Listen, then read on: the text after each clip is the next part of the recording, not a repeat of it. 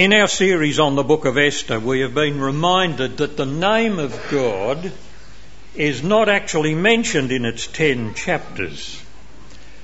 And yet there are clear evidences of his presence and his sovereign control of people and events. His fingerprints are, as it were, found throughout the book.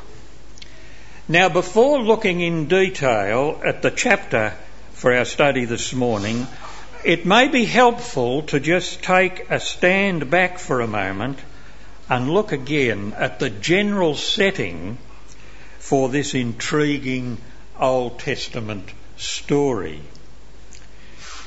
Looking back at the history of the period 600 to 400 BC, there were two dominant world powers of that era.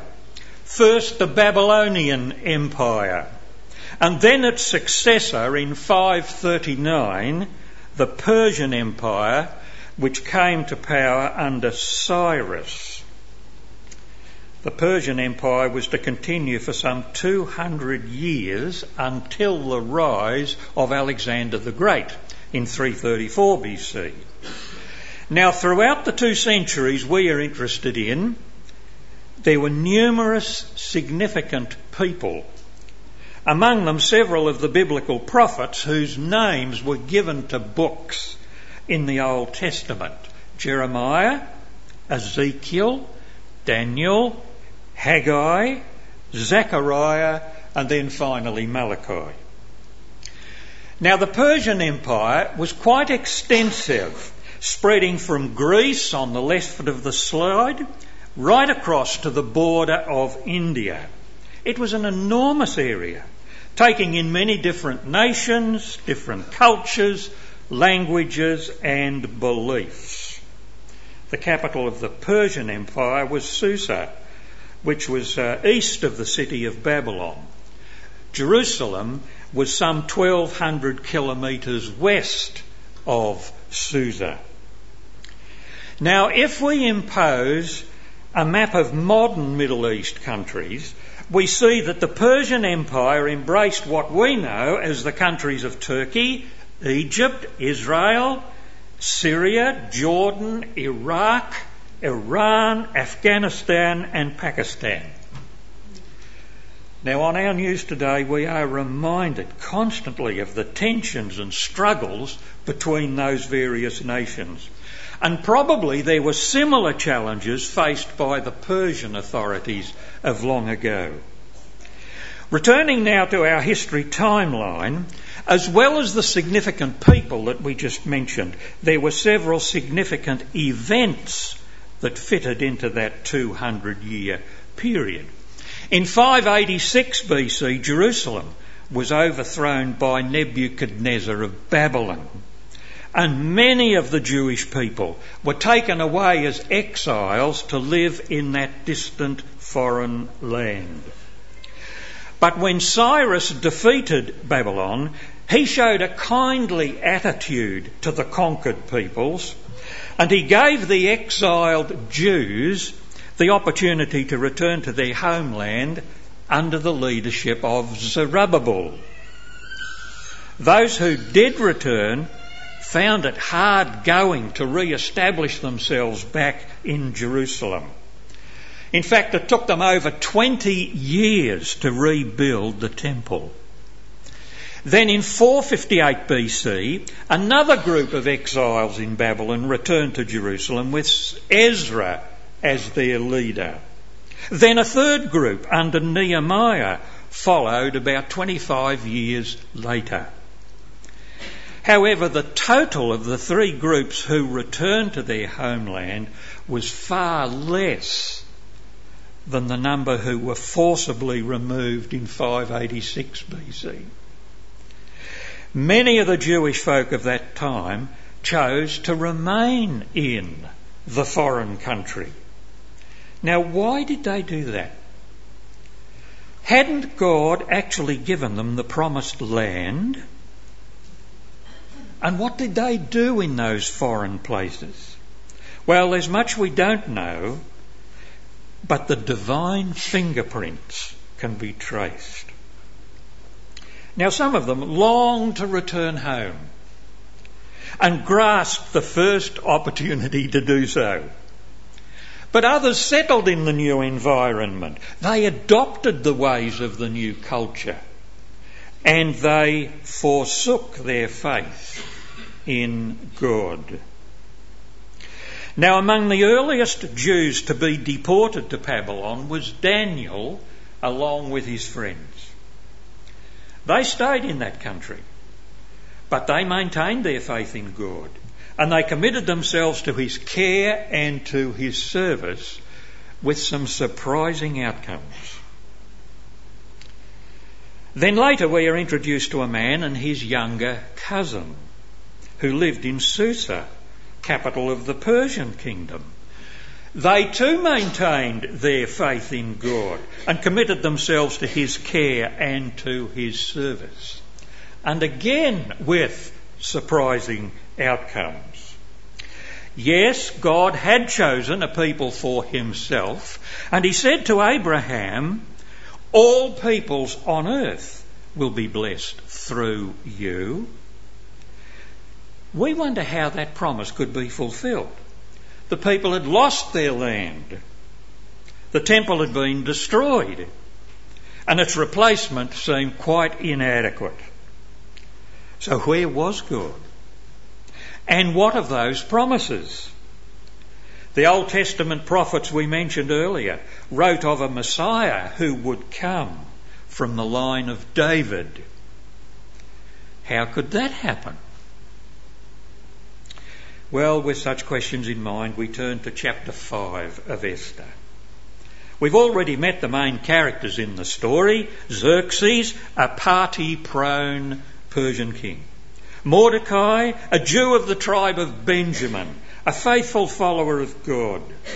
There was Esther, his younger cousin whose parents had died, and who was now the unexpected queen of the entire realm. And then Haman, power-hungry schemer, who was a descendant of the Amalekites, who were constant and ruthless enemies of the Jews. Chapter 5 itself has two main paragraphs, verses 1 to 8, dealing with Esther's request to the king, and then verses 9 to 14, telling us about Haman's rage against Mordecai. So our study this morning has four parts: an introduction, then the chapter itself with its two paragraphs, and then a brief conclusion.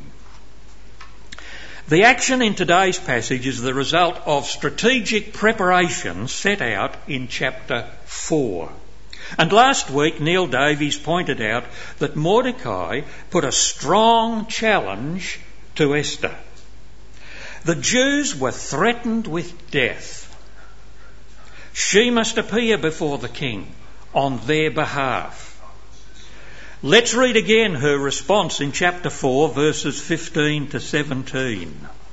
Read them together with me from the screen. Then Esther sent this reply to Mordecai: "Go, gather together all the Jews who are in Susa and fast for me. Do not eat or drink for 3 days, night or day. I and my attendants will fast as you do. When this is done, I will go to the king, even though it is against the law, and if I perish, I perish." So Mordecai went away and carried out all of Esther's instructions. Esther had carefully considered Mordecai's challenge, and she sought help from friends who shared her concerns. Now, such fasting was often accompanied by specific prayer.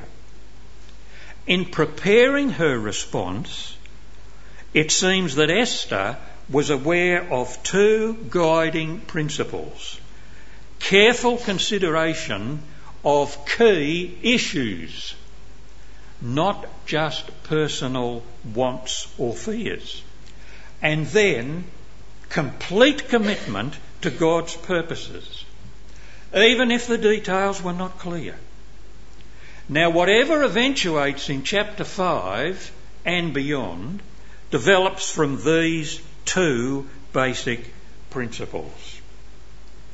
We note here also that Esther becomes the leading character in the story, taking over, as it were, from Mordecai.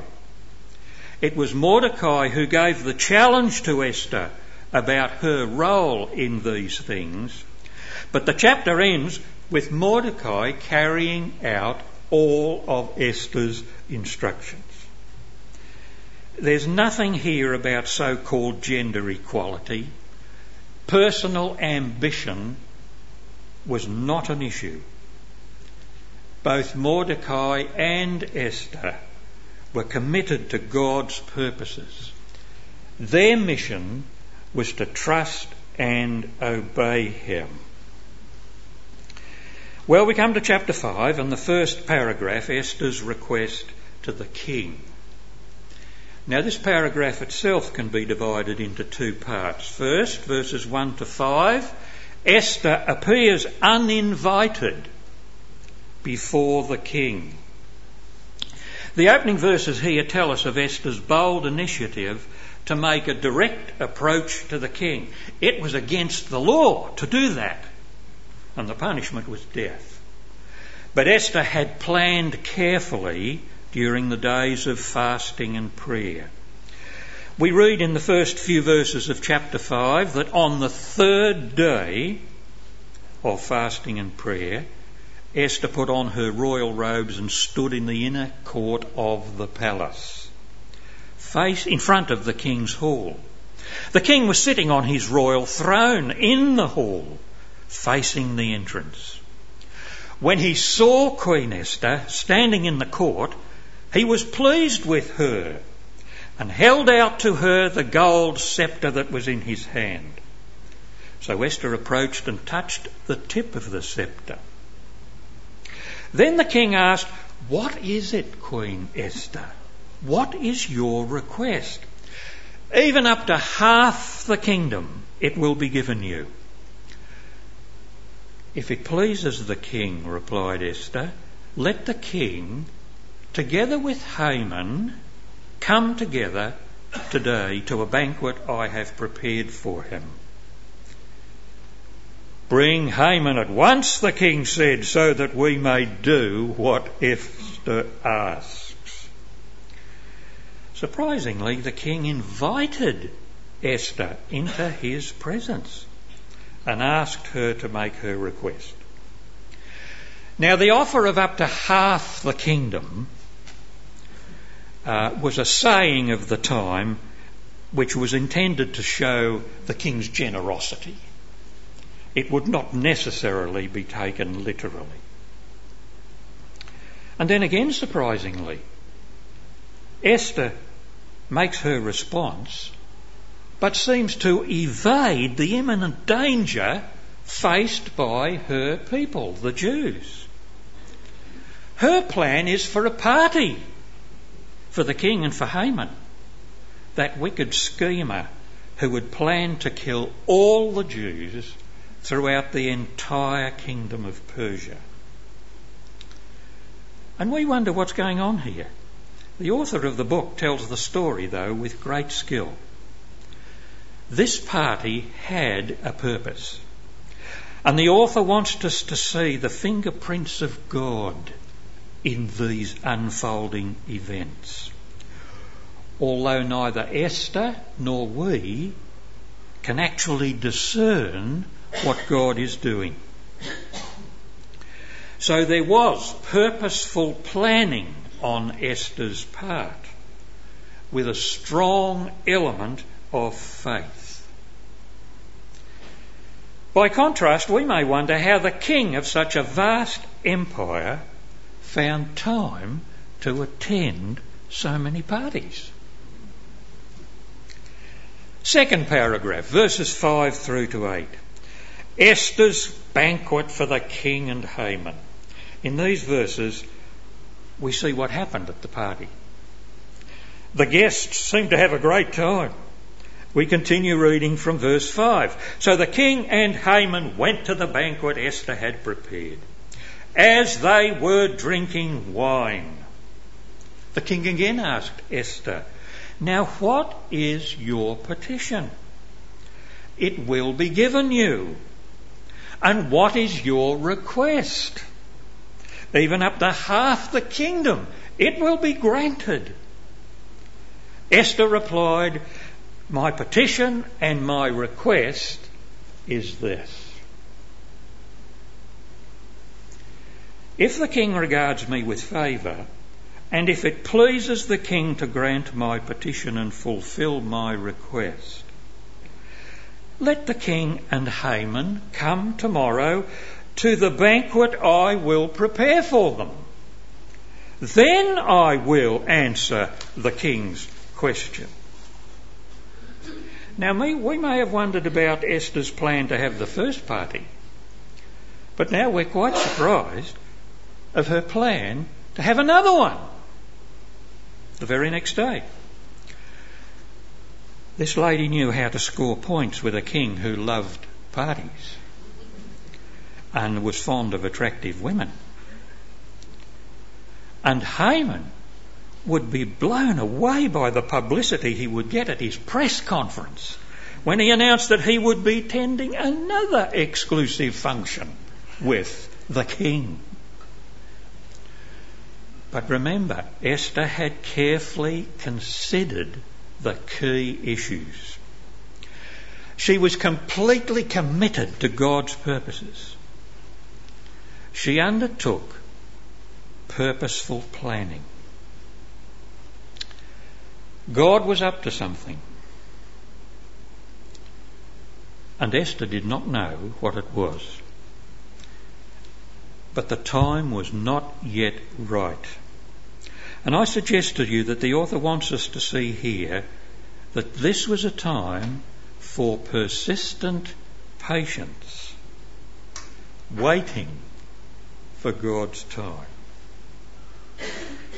Well, that's the first part of this paragraph. Now the second part of the chapter, 9 to 14. Haman's rage against Mordecai. And here Mordecai comes back into the story. He too had been waiting at the king's gate. But the very sight of him there made Haman mad. We read from verse 9. Haman went out that day happy and in high spirits, but when he saw Mordecai at the king's gate and observed that he neither rose nor showed fear in his presence, he was filled with rage against Mordecai. Nevertheless, he restrained himself and went home. Calling together his friends and Zeresh his wife, Haman boasted to them about his vast wealth, his many sons, and all the ways the king had honoured him, and how he had elevated him above the other nobles and officials. And that's not all, Haman added. I'm the only person Queen Esther invited to accompany the king to a banquet she gave. And she has invited me, along with the king, tomorrow. But all this gives me no satisfaction as long as I see that Jew, Mordecai, sitting at the king's gate. His wife Zeresh and all his friends said to him, have a pole set up, reaching to the height of 50 cubits, that is, 23 metres. And ask the king in the morning to have Mordecai impaled on it. Then go with the king to the banquet and enjoy yourself. This suggestion delighted Haman, and he had the pole put up. The author gives us a penetrating insight into this proud, arrogant, cruel and scheming court advisor who was held in high esteem by the party-loving king of the world power of that day. As we stop and think of people in places of power and influence in our own day, we might think of some who remind us of Haman, or perhaps Xerxes. In an earlier day, one who was a leader of God's people and known for his wisdom wrote, "Pride goes before destruction, and a haughty spirit before a fall. Better to be lowly in spirit and among the oppressed than to share plunder with the proud." He also wrote, "An angry man stirs up dissension, and a hot-tempered one commits many sins. A man's pride brings him low, but a man of lowly spirit gains honour." In the New Testament, James quoted Solomon, "God opposes the proud, but gives grace to the humble." Did it work out like that in Esther's day? Well, we're going to have to wait and see. But we do remember these warnings of the peril of pride. It always leads to a fall. Well, what's the outcome of these events? Chapter 6 begins with some interesting words. That night, the king could not sleep. So there's more to this story, and we must wait for it to unfold. But what is there in this chapter that we can grasp this morning?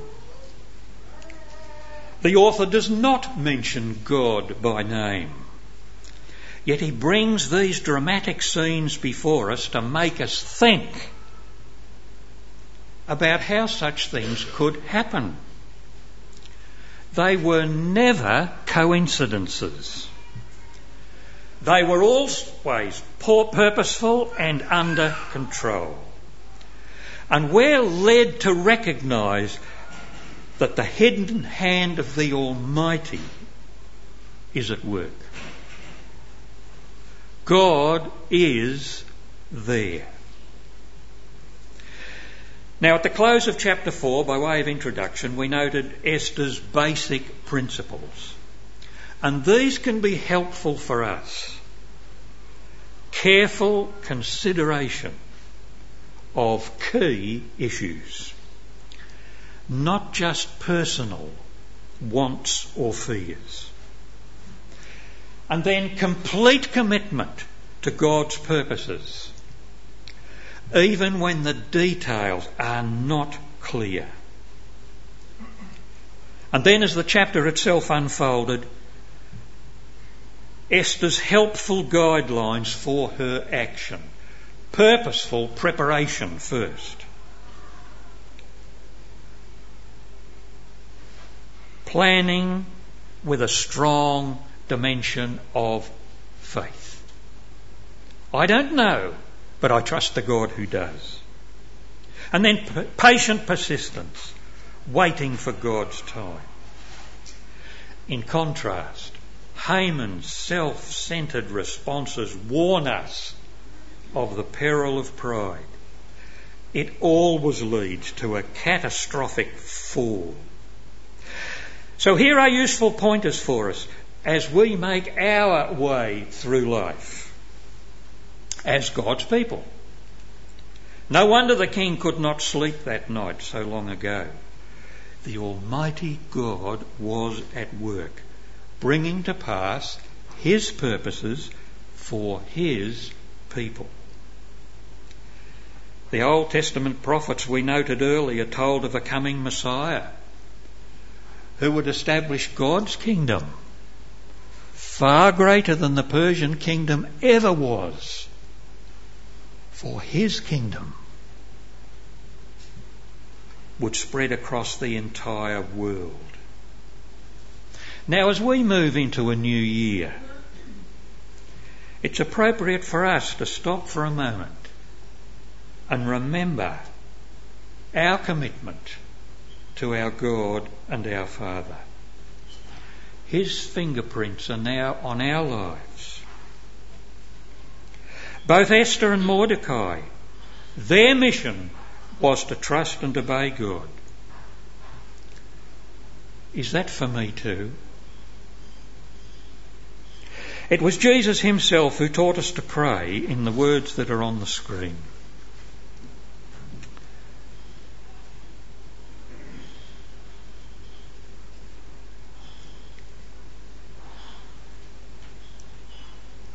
You know them well.